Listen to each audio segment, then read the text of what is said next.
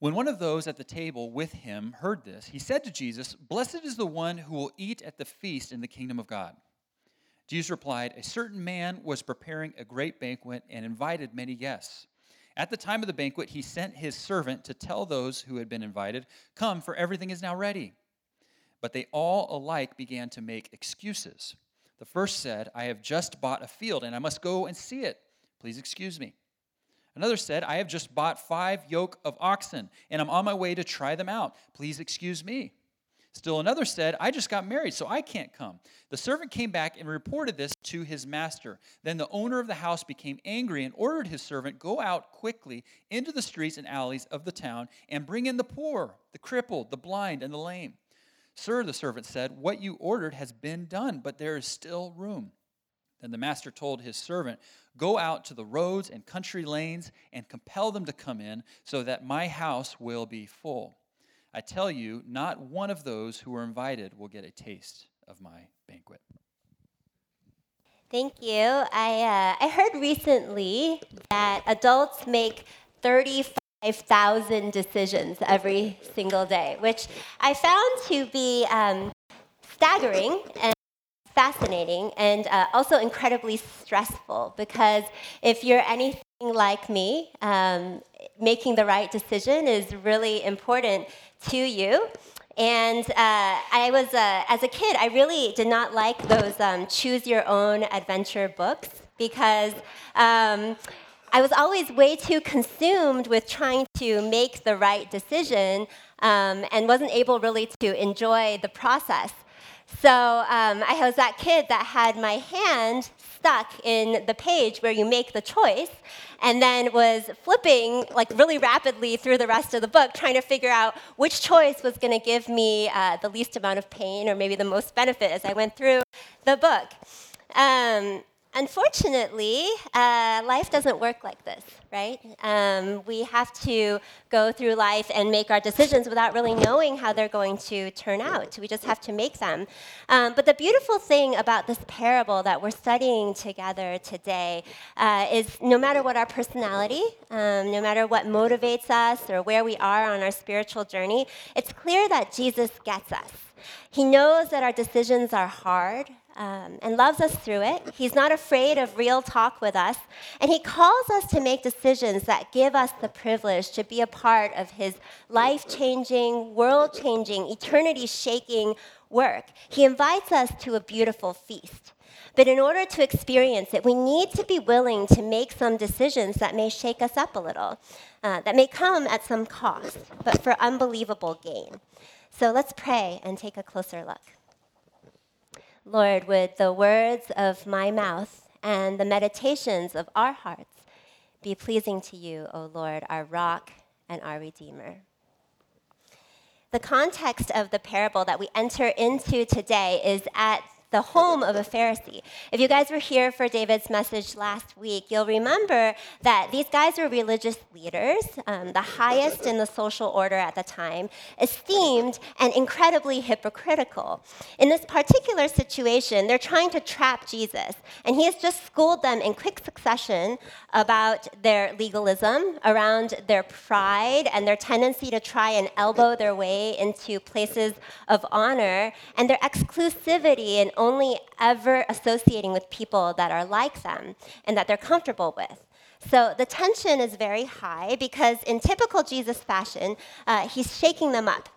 So maybe in an attempt to try and relieve some of this tension, one of the guests exclaims suddenly in verse 15 that starts our passage for today, "Blessed is the one who will eat at the feast in the kingdom of God."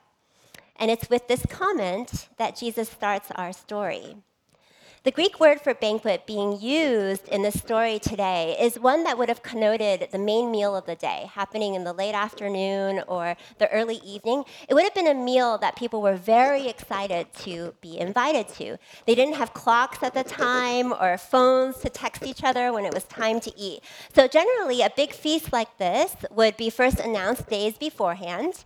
People would agree that they will come. And then when the food is ready, the host servant is sent out at the exact time to gather those who are invited to come in and enjoy. But then they all flake, every single invited guest flakes. We'll come back to examine the nature of these excuses a little later. But the banquet's host is incredulous. He's angry, understandably so, because this is both unusual and highly offensive, and immediately sends the servant back out to bring in anyone else that would come in until the banquet is full. The picture of the feast is used in many places throughout Scripture to represent the kingdom of God and tells us a lot about it. First, it is beautiful. Scripture is clear that the celebration awaiting us in eternity is more amazing than we could possibly imagine in this life. Every time an analogy is used for feast as the kingdom of God, adjectives like finest and best and lavish are used. Even more importantly than that, it is a place where there will be no more death and no more tears. In Isaiah chapter 25, about 700 years before Jesus is sitting here with these Pharisees, Isaiah prophesies so beautifully.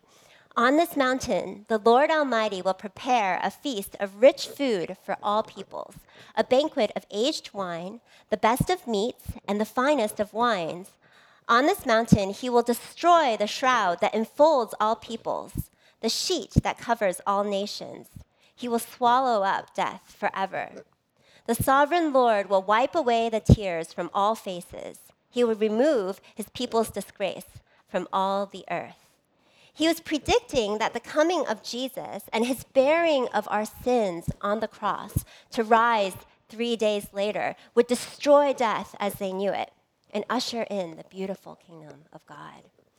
Throughout Scripture, the kingdom of God is to be understood as both to come and present here and now. A couple chapters after this in Luke 17, Jesus talks about this. Once, on being asked by the Pharisees when the kingdom of God would come, Jesus replied, "The coming of the kingdom of God is not something that can be observed, nor will people say, 'Here it is,' or 'There it is,' because the kingdom of God is in your midst." The kingdom of God is both in heaven, in eternity to come, an unbelievable celebration that we can't begin to understand here.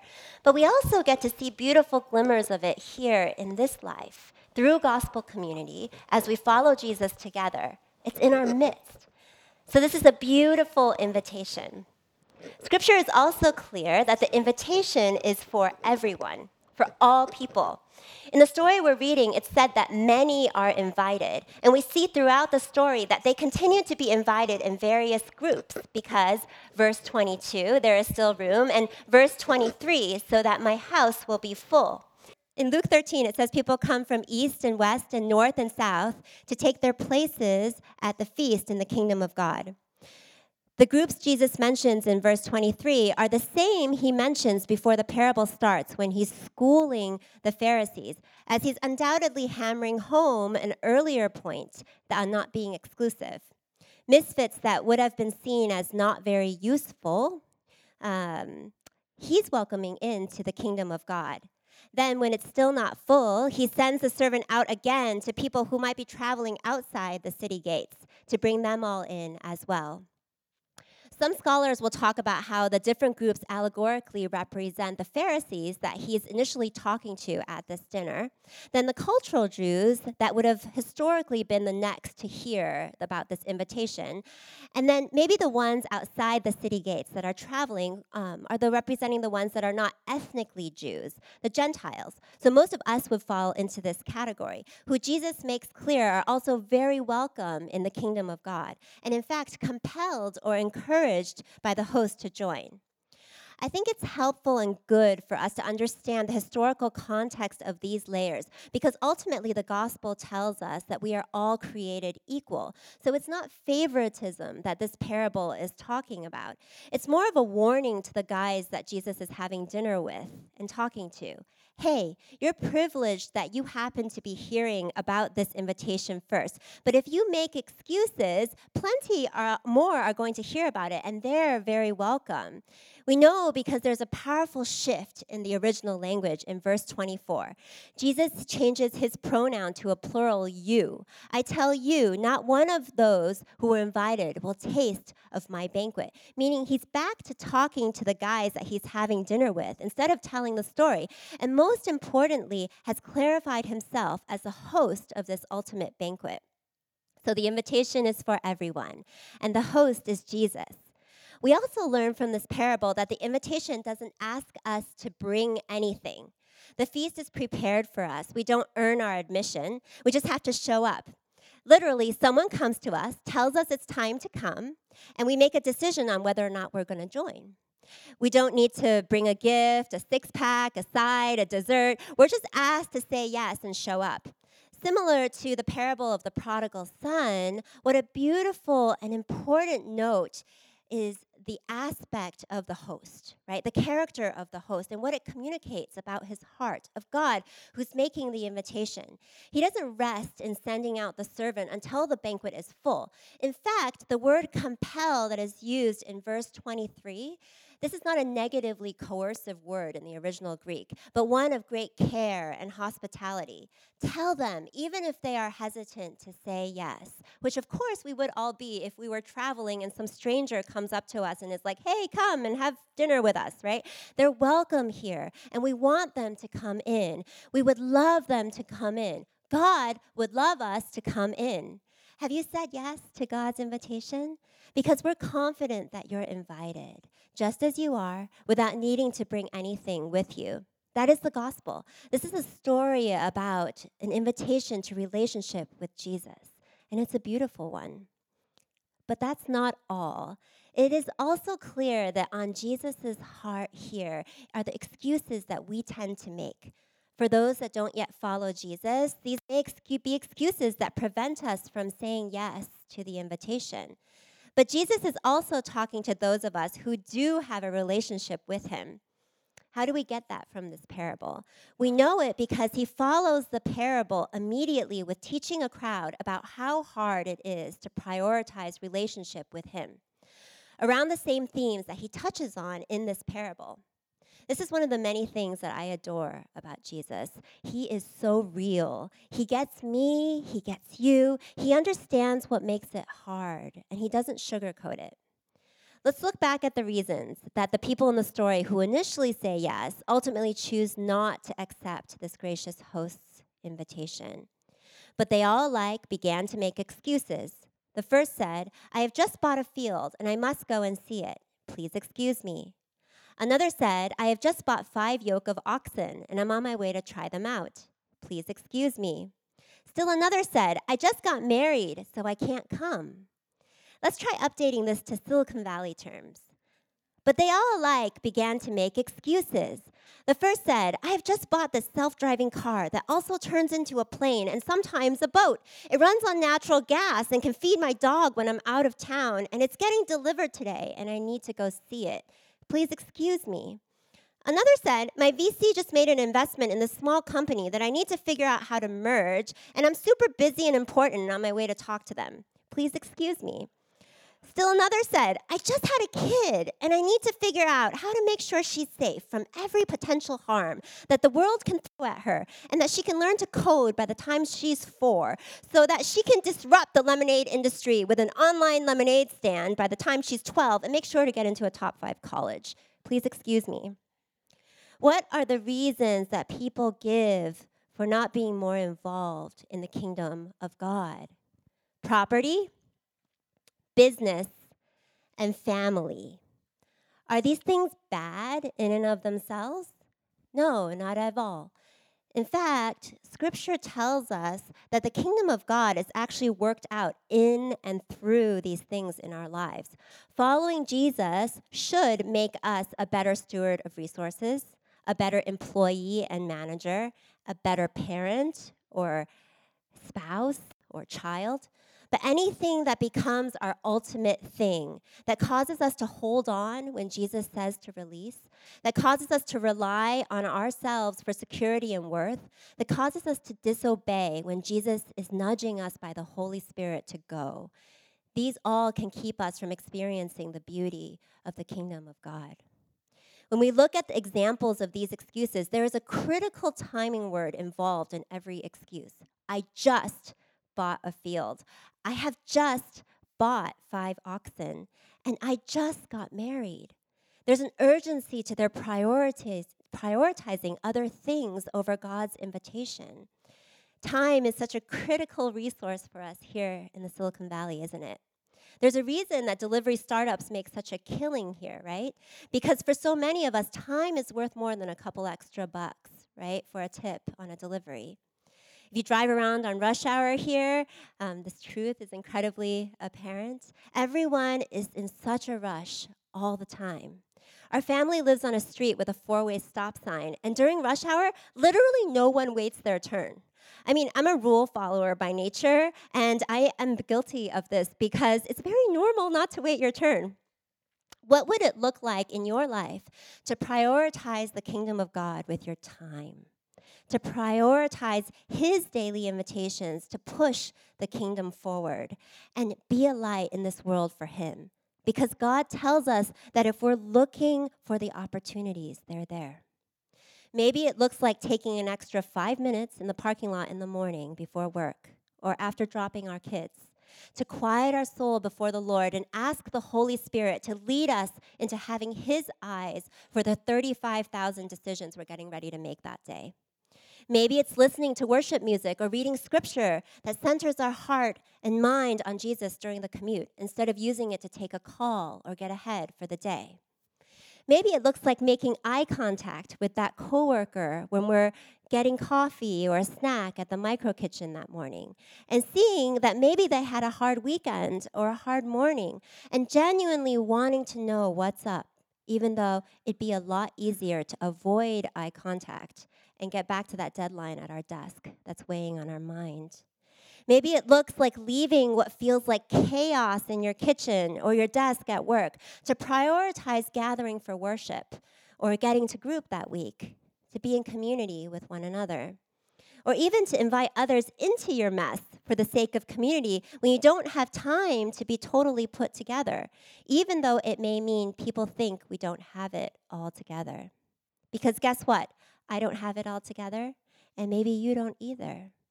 As a side note, this is an extremely relevant example for our family right now because I accidentally flooded our kitchen a month ago, and our first floor has been in total chaos.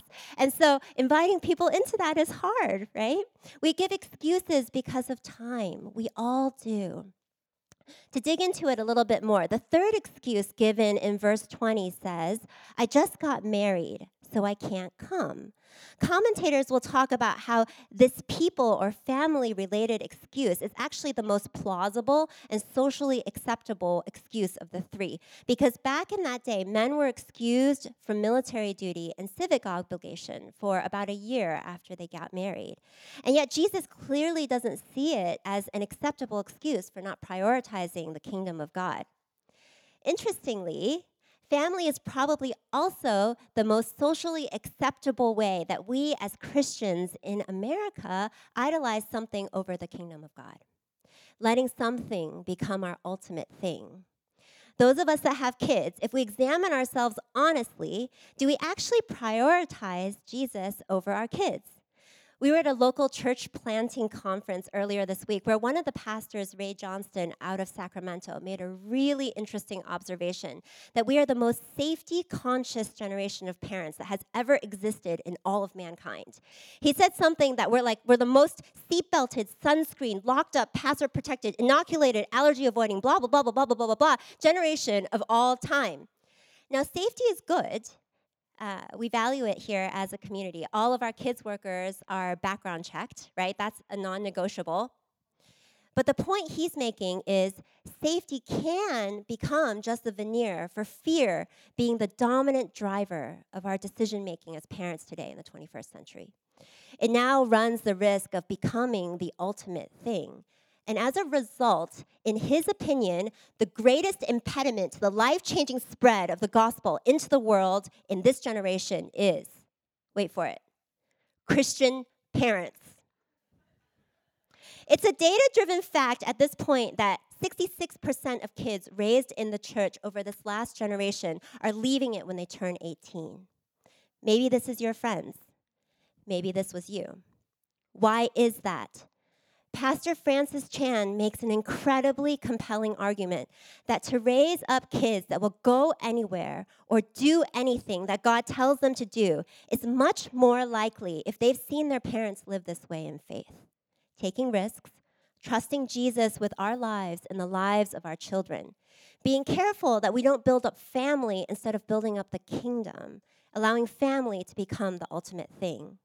We are turning away our children from Jesus by the droves, he says, because our lives are not the adventure that they see in Scripture, and they are not experiencing the Holy Spirit. They're experiencing a Christian version of the American dream, idolizing our families instead of putting Christ and the mission first. Friends, do our kids see us turning to God in times of crisis?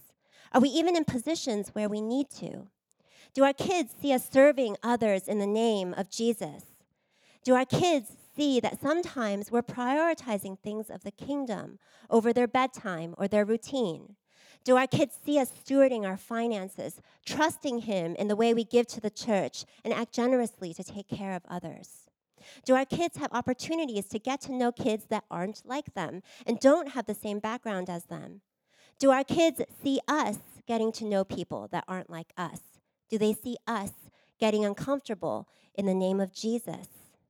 The passage just following this parable uses a hyperbole that unless we hate our father, mother, wife, children, brothers, sisters, even our own lives, in order to follow Jesus, we are not following Him well. Does Jesus actually want us to hate these people in our lives? Clearly, no. This is the Jesus that teaches 59 one another's in Scripture that talk about loving and honoring and serving one another. It's a literary tool to help us understand that to follow Jesus in a way where we really start to walk in the beauty of the kingdom of God, every relationship pales in comparison to our relationship with Him. Are we living that way? If we ask ourselves if we love the person we're dating more or God more, what does our heart say? If we ask ourselves if we love our kids more or God more, what does our heart say? If we ask ourselves whether we love our reputation at work more or God more, what does God say? What does our heart say? The excuse of relationship with others taking priority over our relationship with God is age-old and has so many permutations. I want to take us back to Numbers 20 in the Old Testament. The setting is on the eve of the Israelites getting ready to enter the promised land. They have a propensity for disobedience and messing up. So they've been wandering as a result in the wilderness for 40 years and have come full circle back to a place called Kadesh, where the water has now dried up. They're thirsty and they're tired, and they gang up on Moses and Aaron, who have faithfully led them through all kinds of trials, and attacking them. Why did you drag us out of Egypt here to the wilderness? We wish we were dead. Moses and Aaron throw themselves before God in desperation and in exhaustion from being attacked, and God is gracious. He commands Moses to take his staff, to assemble the people, to speak to the rock, and out of it will flow water. So Moses takes his staff, and he and Aaron round up the troops, and he yells this: "Listen, rebels, do we have to bring water out of this rock for you?" And he raises his arm, and he slams his staff against the rock, and water pours out. Great, right? Miraculous water. But wait, what did God tell him to do? God told him to speak to the rock, and instead, he slammed it with his staff. There's any number of excuses that Moses could give in that moment. He was tired.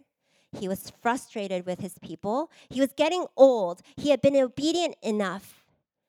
In the decision he made to strike the rock, he didn't prioritize his relationship with God over his relationship with the people. And as a result, God says, because you didn't trust me, didn't treat me with holy reverence in front of the people of Israel, you aren't going to lead this company into the land I am giving them. Does this resonate?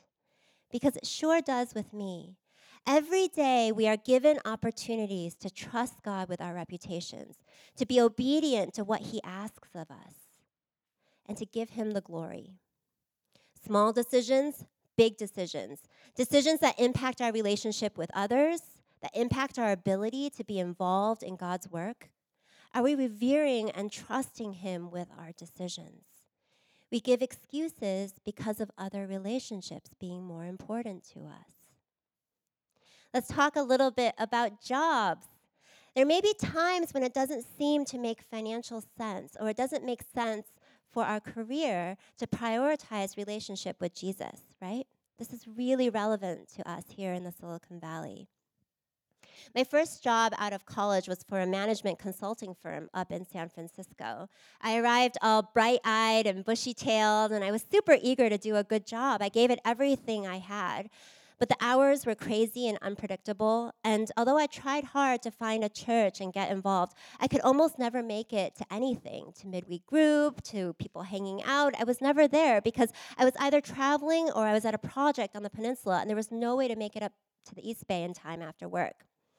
After about a year of this and not really being able to serve in the church, not being able to be available for community because I just couldn't be relied on, it was really starting to impact me and my relationship with Jesus. I was exhausted from having to make excuses all the time. So I made a decision to start looking for another job. The promotion and bonus cycles were coming up in February, and I figured I could move as soon as that was over. I knew I was up for promotion, and that could help me to get a leg up on whatever next position I had. I had been on a consulting project for Gap earlier that year, and I found it really enjoyable, so I started by looking there. I applied. It was the only place I had time to apply before an interview, and then an offer came in rapid succession. Looking back, it was just God's hand, and it was the right role. It was the people God wanted me to meet, and God has used that company in so many different ways in our life and ministry since then, even up until today at Current. But at the time, I wavered because they weren't flexible with timing. They were getting ready to launch Piperlime, and they needed more hands on deck, and I had to start in January, or they were going to go with another candidate. February was the bonus time. So hesitantly, I let the bonus and the promotion cycle go, which is significant in the consulting world because so much of your compensation is based on your performance over the previous year. I wasn't sure in the moment if I had made the right decision, and I had been planning on that bonus for a number of things, including the cost to go on a short-term missions trip with that church that summer. A couple weeks after I started at Gap, one of the principals in the San Francisco office emailed me, and he asked me to meet him for coffee. And there he handed me an envelope. The envelope was full of cash. He had gone around to all the directors and principals in the office and asked them to contribute out of their own bonuses into a bonus for me, even though I had left the company. When I opened the envelope after he left, it was more than enough for the missions trip to East Asia that summer, and also paid for my move over to the East Bay so that I could be closer to the gospel community God had called me to at that time. The short-term trip with the church that summer ended up being the trip where David and I started to get to know one another, and we started to date the next year. Looking back, I still get a little overwhelmed because God was gracious enough to clearly show and teach me that choosing the kingdom may not have made material sense in the moment, but He absolutely owns the cattle on 1,000 hills and is sovereign enough to have the power to make things happen however He chooses. I want to be clear in using this example that I don't think God always confirms our decisions with envelopes of cash. We really don't believe in the prosperity gospel here at Current. But what I do think it taught me, and what I hope you can see, is that God is much bigger than the economics of our strategizing, our planning, our timing, of things that we can see. If we prioritize the kingdom instead of our excuses, we may just find ourselves in a position where we have to trust Him to come through. And when He does, He gets all the glory. There's a beautiful verse in Matthew chapter 6, verse 33 that really sums the heart of this up. David loves to remind me of this one when I'm wrestling. But seek first His kingdom and His righteousness, and all these things will be given to you as well. So much of our journey as followers of Jesus is learning step by step, day by day, to trust God with our story, to see just how much our everyday lives are connected to eternity and the kingdom of God. learning that God invites us to join him in bringing forth renewal in this world and into eternity with each of our 35,000 decisions that we make every day. Jesus invites us not only to a feast in eternity, which he tells us is going to be amazing, he also invites us to be an integral part of seeing his kingdom come and his will be done here in the Silicon Valley. What would it look like for us to be a community made up of individuals that doesn't make excuses, that walks around the Silicon Valley trusting God with everyday micro decisions that push forward the kingdom of God in the neighborhoods, workplaces, schools that he's placed us in? What would be the impact if each of us made just one less excuse and said one more yes to Jesus every day? Can you imagine? That's a challenge I believe this passage has for us today, church family. To walk into our Monday tomorrow with a heart open to learning more and more how to connect the decisions we make our Monday through Friday with the kingdom of God. To be open to how the Holy Spirit leads us to make one less excuse about not having time, to make one less excuse that prioritizes another relationship over the one we have with Jesus, to make one less excuse because we're holding on to something that is really only ours to steward in the first place. Ultimately, the parable of the great banquet is about decisions, about how we decide to respond to the invitation of God, the host of heaven, regardless of where we are on our spiritual journey. If you have not yet made a decision to follow Jesus, he invites you today to join the feast, to be a part of the beautiful kingdom of God that is being worked out in our midst, and to the ultimate feast we can't even imagine that is to come. If you'd like to understand how to make this decision, please talk to us. We would love to walk with you in it. For those of us already following Jesus, we're passionate as a church family about never graduating from the gospel. And in the same way, God is inviting us in innumerable everyday ways to take another step toward prioritizing the kingdom of God first, to rely on the power of his Holy Spirit that enters us when we say yes to relationship with him, to have the strength and capacity to be life changers and world changers for the sake of his glory. Let's pray.